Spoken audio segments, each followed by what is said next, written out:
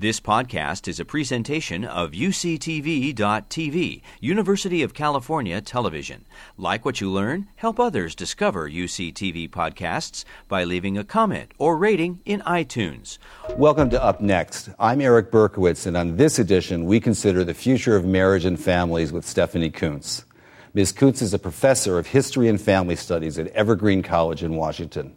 She also serves as co-chair of the Council on Contemporary Families and has published many books on the subject, including Marriage, A History, The Way We Really Are, Coming to Terms with America's Changing Families, and The Social Origins of Family Life.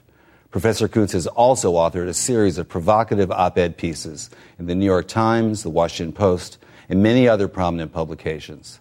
Today, we turn to the delicate art of predicting how marriage and family life will develop in the years and decades to come. Welcome, Professor Coontz. Thank you. I just want to start, before we go into the future, let's step back just a little bit and talk about why we get married and form families at all, what the use of it all is. 10 years ago, you wrote that marriage is the highest expression of commitment in our culture, and that a happily married two-parent family provides an optimal environment for the raising of children.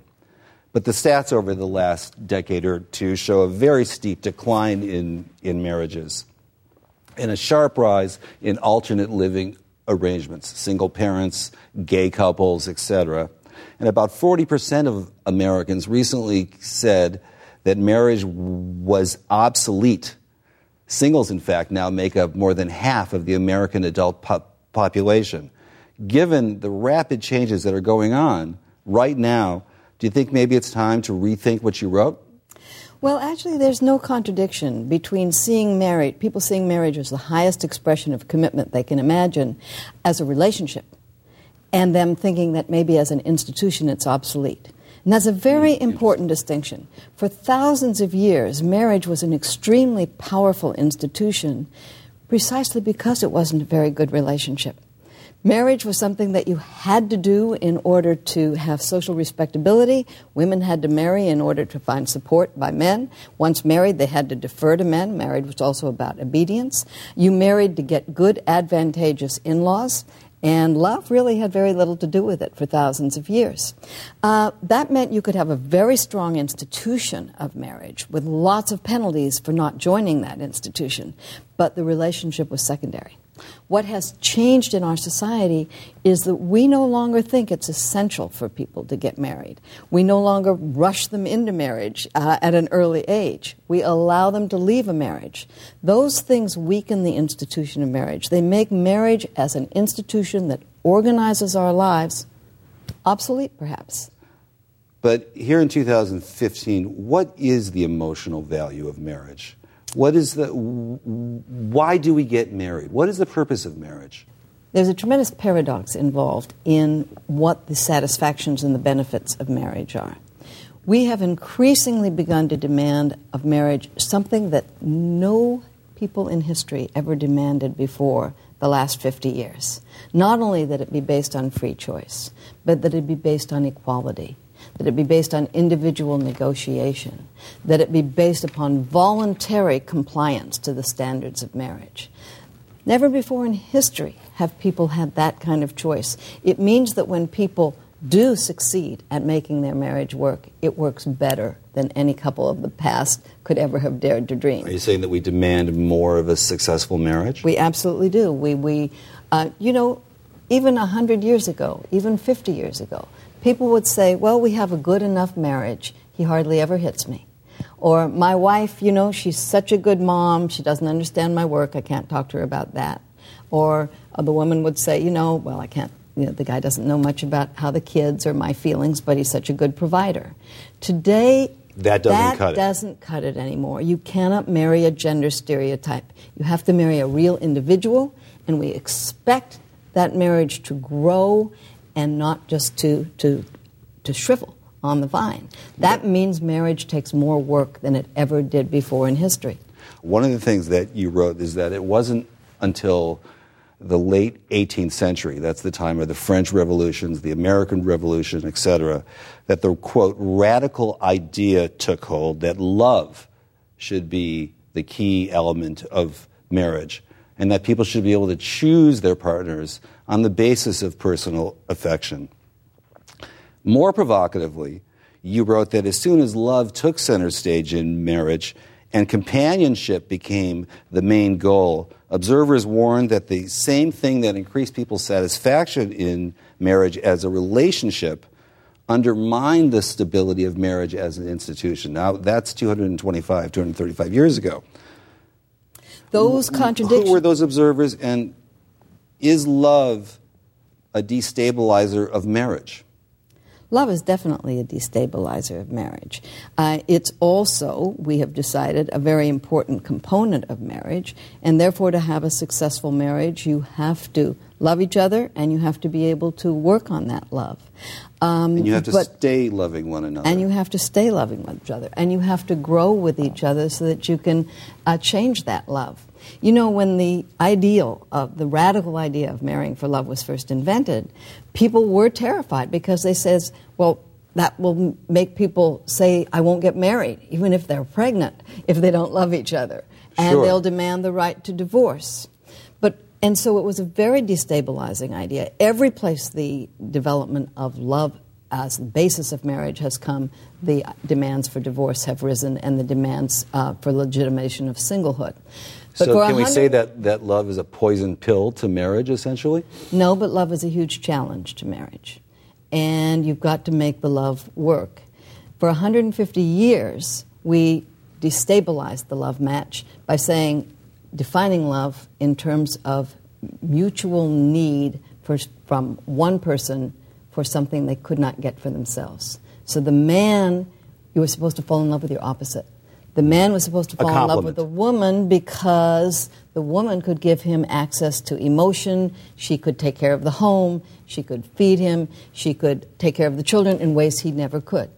And the woman was supposed to love the man because he could take care of her economically in ways she never could. They were supposed to fall in love with everything that was not present in themselves, that was strange. And the result was it stabilized marriage, but in ways that were ultimately quite unsatisfying because you had to fall in love with a stranger. It's only in the last 40 years that we've asked you to fall in love with a friend. Let's talk about adultery, which is a very interesting subject because that was traditionally a ground for divorce. She's having an affair, the marriage is broken, the vow is broken, I want out. I think that's no longer the case. One doesn't need to build a case against the other for adultery. But the question is it still toxic to marriages? If you discover that your husband has been doing something you didn't know he was doing, wouldn't you agree that still we have this urge, for lack of a better word, to own our partner's sexual availability? Well, let me put this a different way, because this surprises most people. We're actually more disapproving of adultery today than people were through most of the past, particularly of male adultery.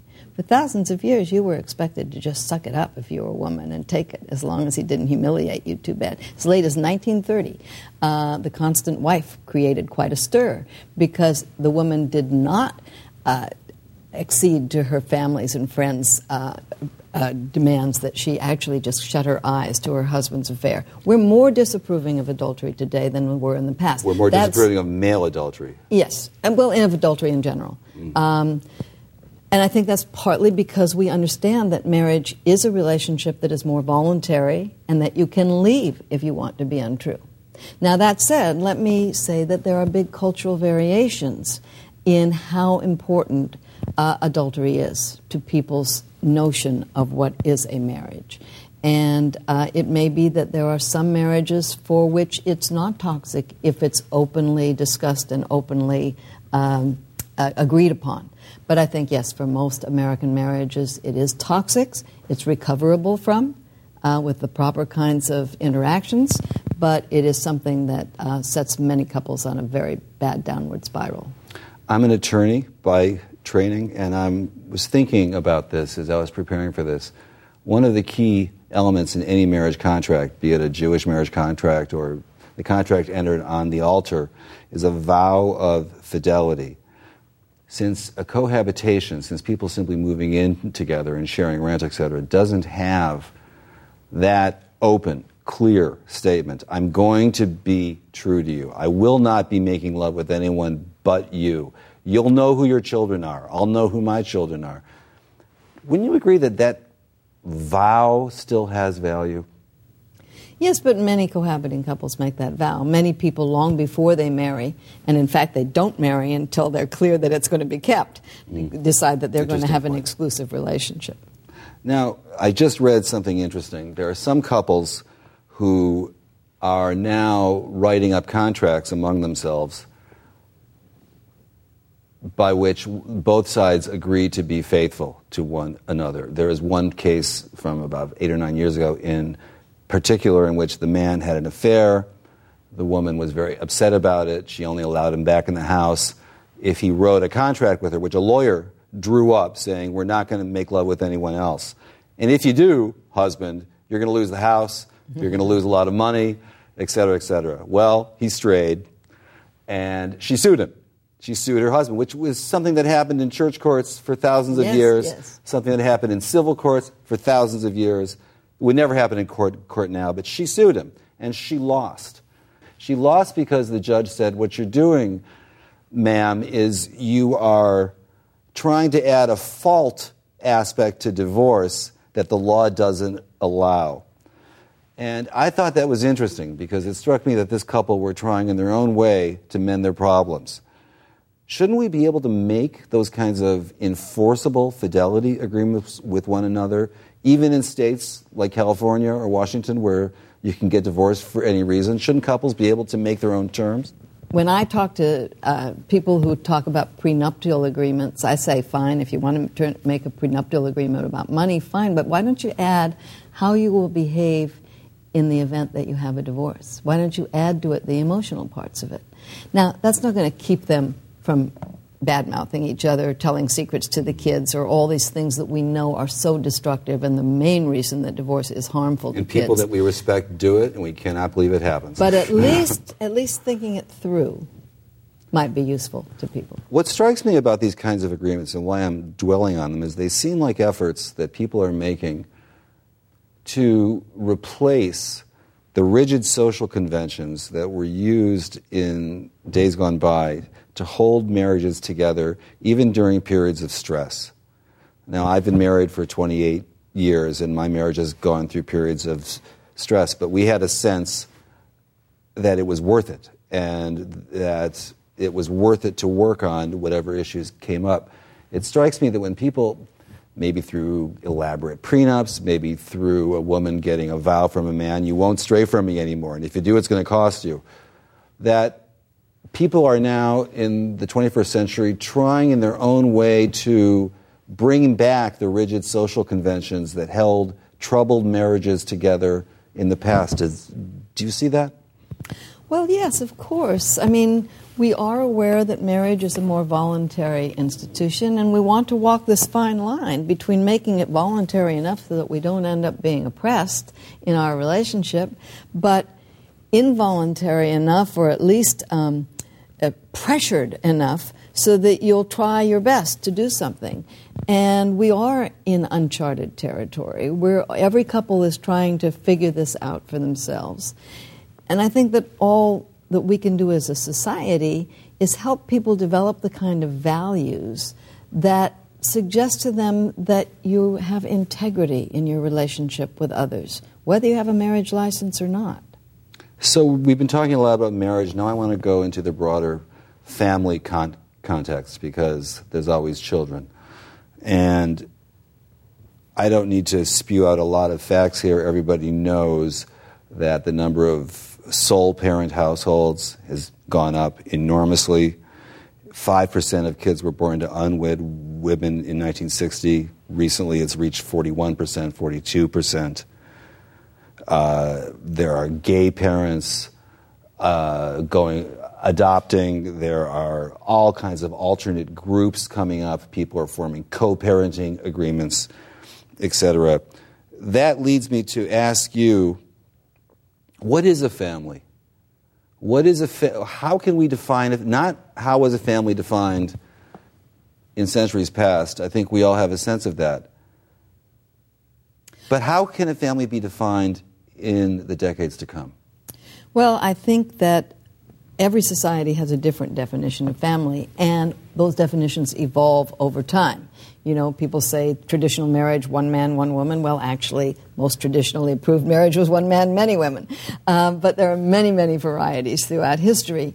So as we define for ourselves what we want a family to be, I think many people are moving in the direction of defining it by its functions and by the goods and benefits that it gives to its members, rather than by biological criteria or even legal criteria.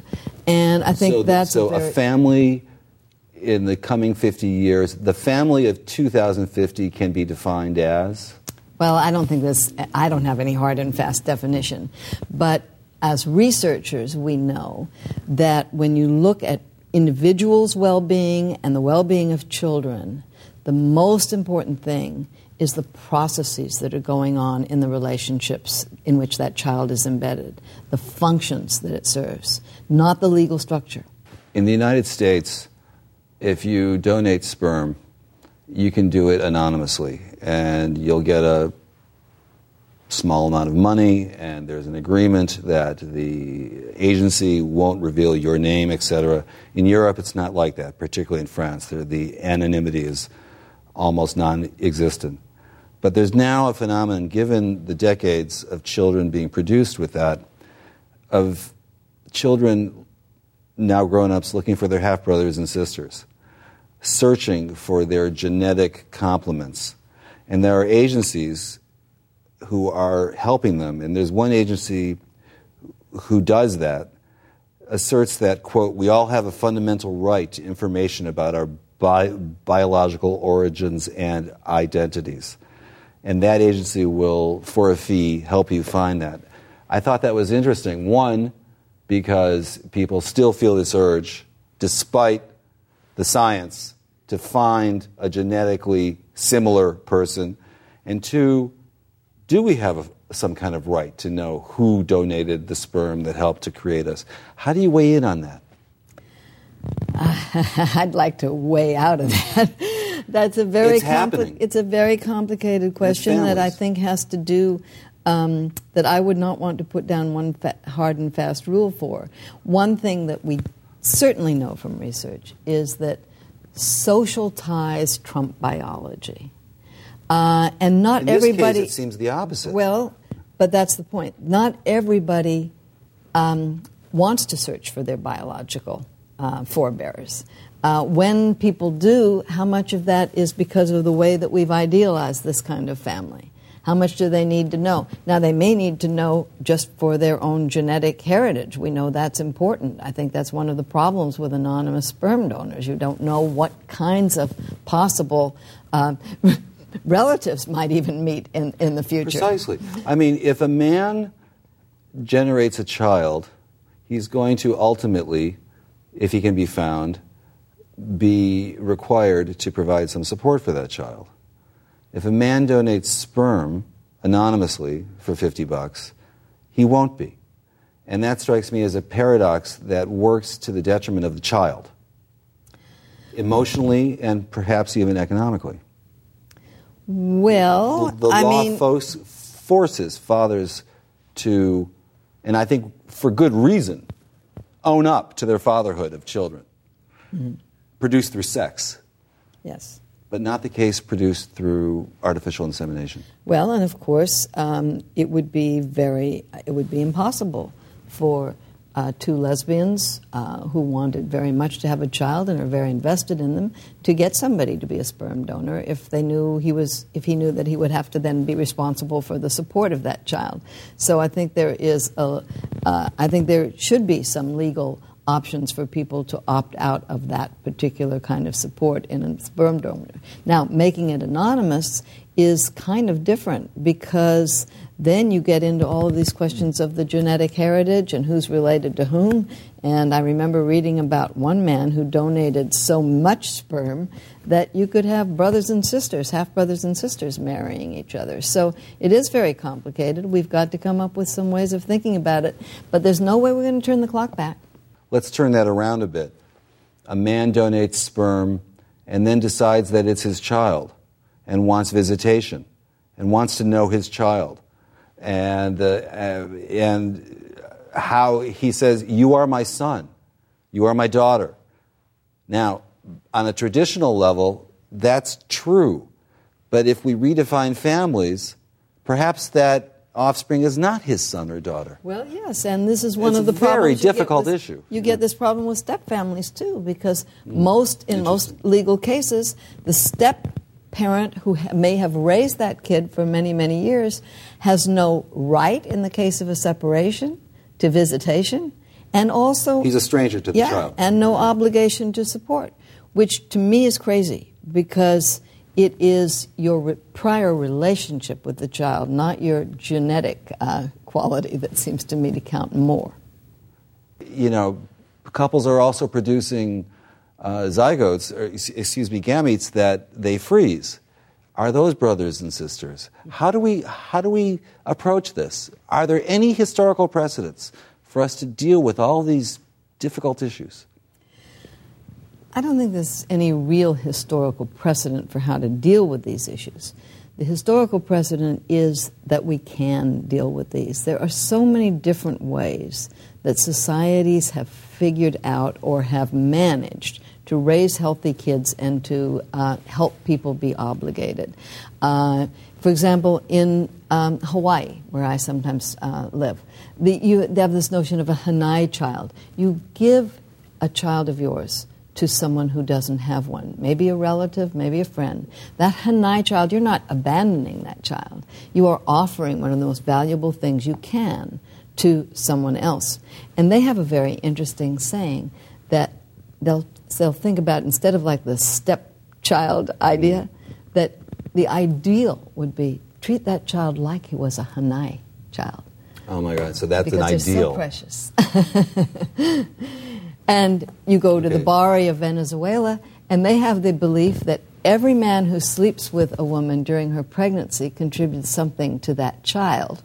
That was also common in Sparta as well, many, many years ago. Yeah. But in Bari, the men take that seriously. They contribute a certain amount of their fish catch and their hunting catch to the child that they, quote, helped father. And a child with a so-called promiscuous mother, in our perspective, is providing better for her child. That child is more than almost twice as likely to live to age 15 because he's getting more parental support. Well, I guess there's one thing we can agree on is we simply don't know whether those kinds of things are going to come or not. We absolutely have no clue. But one thing that we do know, and this is one of the subjects that I wanted to go into in some depth, is the question of poverty and wealth, class differences when it comes to marriage. All the research, including the research that I've read that you've called for, tell us now that educated, financially very secure couples, their marriages are lasting longer. The women are waiting longer to get married. They're waiting a lot longer to have children. And when they do get married, they still have at least an even chance of the marriage lasting and the children being well cared for. Whereas on the lower end of the economic spectrum, it's very different. In 1950, if I was a young woman without a high school degree or even with a high school degree, I could marry just about any man who came along who was in my neighborhood, and he would be a better bet for me than trying to go it alone. That's not the case anymore. That is not the case anymore. Yes, two incomes would certainly be better than one, which is why low-income couples tend to move in together much more rapidly than the college-educated who can afford to wait to do a good match, to search for a good match. So these couples, they move in together very quickly. But they're also well aware of something that policymakers seem to be not so well aware of, and that is that real wages and job security for high school educated men, or even men with some college, have just been plummeting. And so it's much more risky to hitch yourself to a man if you're a low-income woman. A woman named Tammy Nelson wrote recently that marriage in the future will be defined by shorter, renewable contracts in 5-year increments or in 2-year increments with options to renew, like a lease. That people should be able to check in with one another periodically, short periods, 2, 3, 4, 5 years, and decide, is this working? Should we stay? How does that sound to you? I don't think it sounds very realistic in terms of most people accepting it. Most people really believe that they want to make a commitment to the end. And is there something to be said for making a vow to one another to have and to hold, to love for 10 years? And then we'll see. But who knows? Rather than till death do us part. Yes, but who knows whether 10 years is going to be the critical point. What you really need to make a vow to do, and I think this is what flows from all these changes in marriage that we've been talking about, you have to understand that never before has marriage been so voluntary, and never before have we wanted marriage to be something we both grow in together rather than that one follows the other and adapts to them for the rest of their life. That means you have to be prepared to renegotiate it every time something in your life changes. We need to be talking about this right from the beginning. One of the things about Till Death Do Us Part, which is interesting, is that death is a much more distant event for us these days. It was easier to get married till the end, when the end was 20 years hence. Yeah. If the end is 60 years hence, times change. So you're saying, let's not go towards renewable leases, let's renegotiate and work on this daily. Yeah, not a living will, but a living marriage. Yes. So there's, the last question, with so much pulling against marriage from so many angles, for the majority of the American and, let's say, the European populations, particularly the majority of people at the lower end of the economic spectrum, there aren't that many rich people, okay? With so many people migrating away from marriage, why stick to marriage as the paradigm, as the key family structure at all? Well, I think there's no more point for it, is there? Well, I think that we have 200 years of this romanticization of marriage simultaneously with this romanticization and eroticization of strangers, which creates a tremendous tension, and that somehow we have to thread our way between, first of all, making friendship sexy instead of making ignorance and anxiety sexy, and then decide how we want to what our model for a relationship is. I don't think most Americans are going to give up marriage as the highest expression of commitment, but as a society... Is that just a habit? That's partly a habit. It's partly an aspiration, Okay. that you say to yourself, I know that a lot of marriages end in divorce. I know that I'm prepared myself to walk out of this if it's really bad. But I'm going to make this vow because maybe it'll help me keep it. In that sense, I can see why people cling to marriage. But there are people who are moving beyond it. There are cohabitors who've lived together for 20 years, 40 years, and have raised kids. We as a society have to respect commitments when they are made, obligations, even if they're not written out, that people have taken on. And we have to find support systems that don't demonize people because they don't fall into the one particular model. Professor Coontz, it has been delightful talking with you today. I really appreciate it. Oh, my pleasure. Lovely. Thank you. Thank you. You've been listening to a podcast by University of California Television. For more information about this program or UCTV, visit us online at uctv.tv.